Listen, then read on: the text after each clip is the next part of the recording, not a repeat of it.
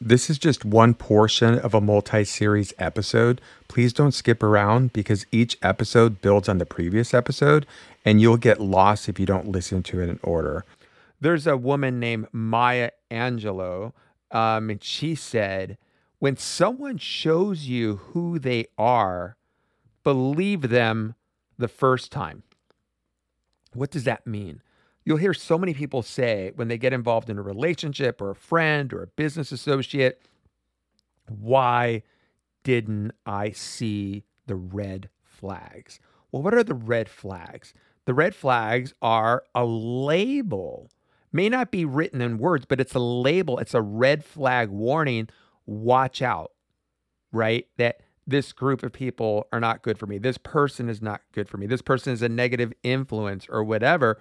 But so many times we ignore the labels. We ignore the red flags until it's too late. We're hurt. Something negative happens. And we say, why did I ignore the red flags?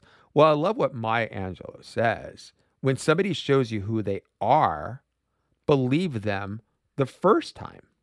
You know, there's a story that illustrates this. It's called The Boy and the Rattlesnake Story. It goes like this. A little boy was walking down a path and he came across a rattlesnake. The rattlesnake was getting old. He asked, please, little boy, can you take me to the top of the mountain?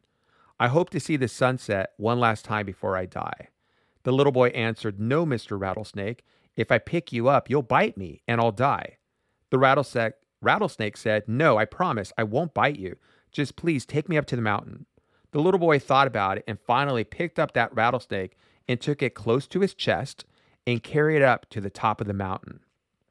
They sat there and watched the sunset together. It was so beautiful. Then after sunset, the rattlesnake turned to the little boy and asked, can I go home now? I am tired and I am old.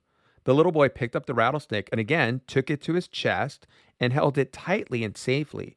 He came all the way down the mountain, holding the snake carefully, and took it to his home to give him some food and a place to sleep. The next day, the rattlesnake turned to the boy and asked, please, little boy, will you take me back to my home now? It is time for me to leave this world, and I would like to be at my home now.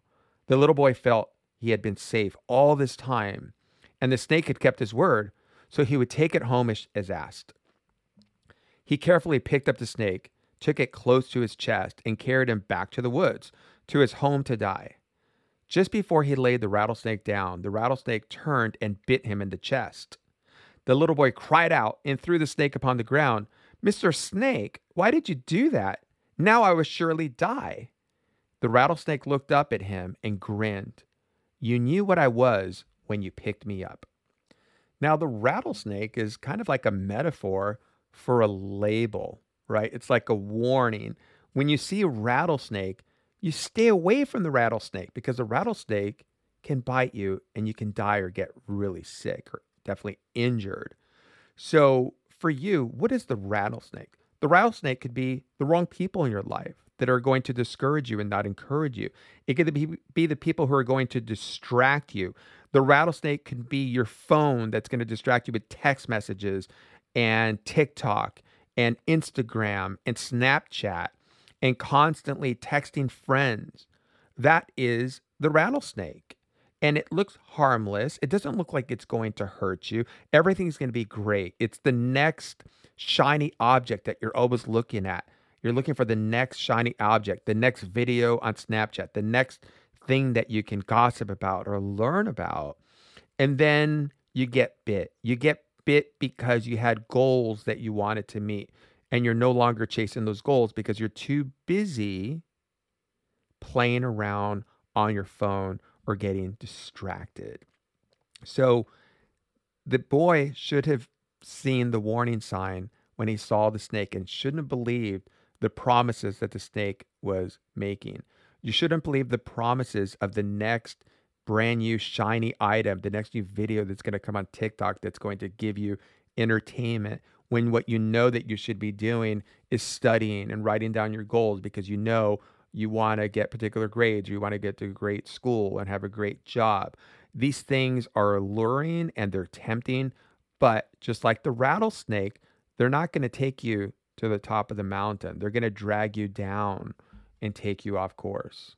So let's talk about the labels. There are labels that we put on ourselves, which are harmful. There are labels that other people put on ourselves that can be harmful. And then there are labels that serve us as warnings, right? That somebody is going to distract us or some activity is going to keep us from reaching our goals.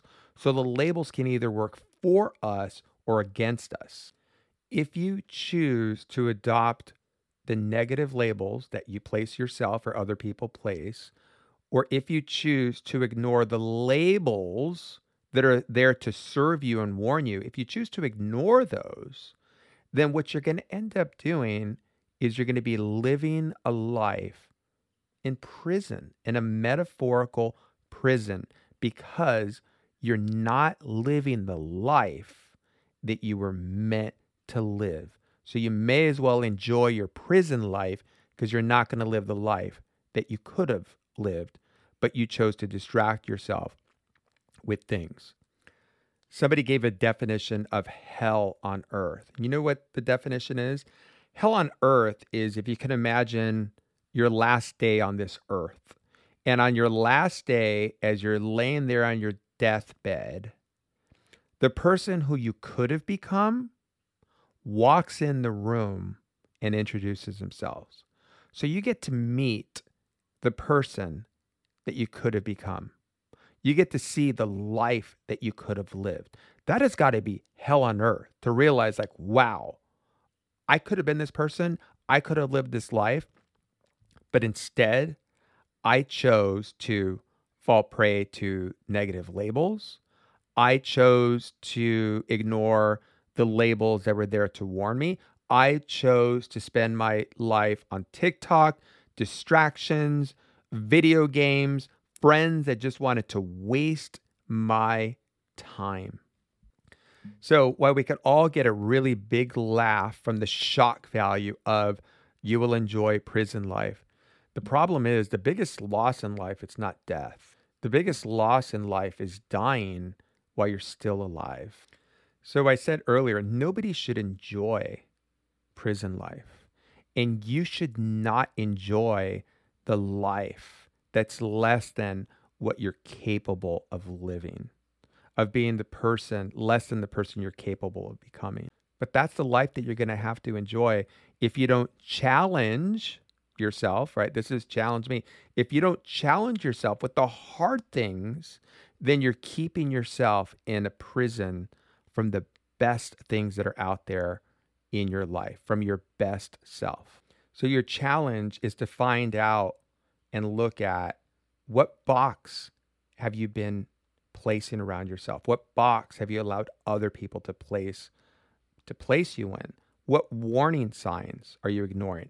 What distractions are you allowing to take your attention away from challenging yourself and excelling right now in school? Find out what those distractions are and eliminate them. I hope you guys enjoyed this series of the podcast. You guys take care.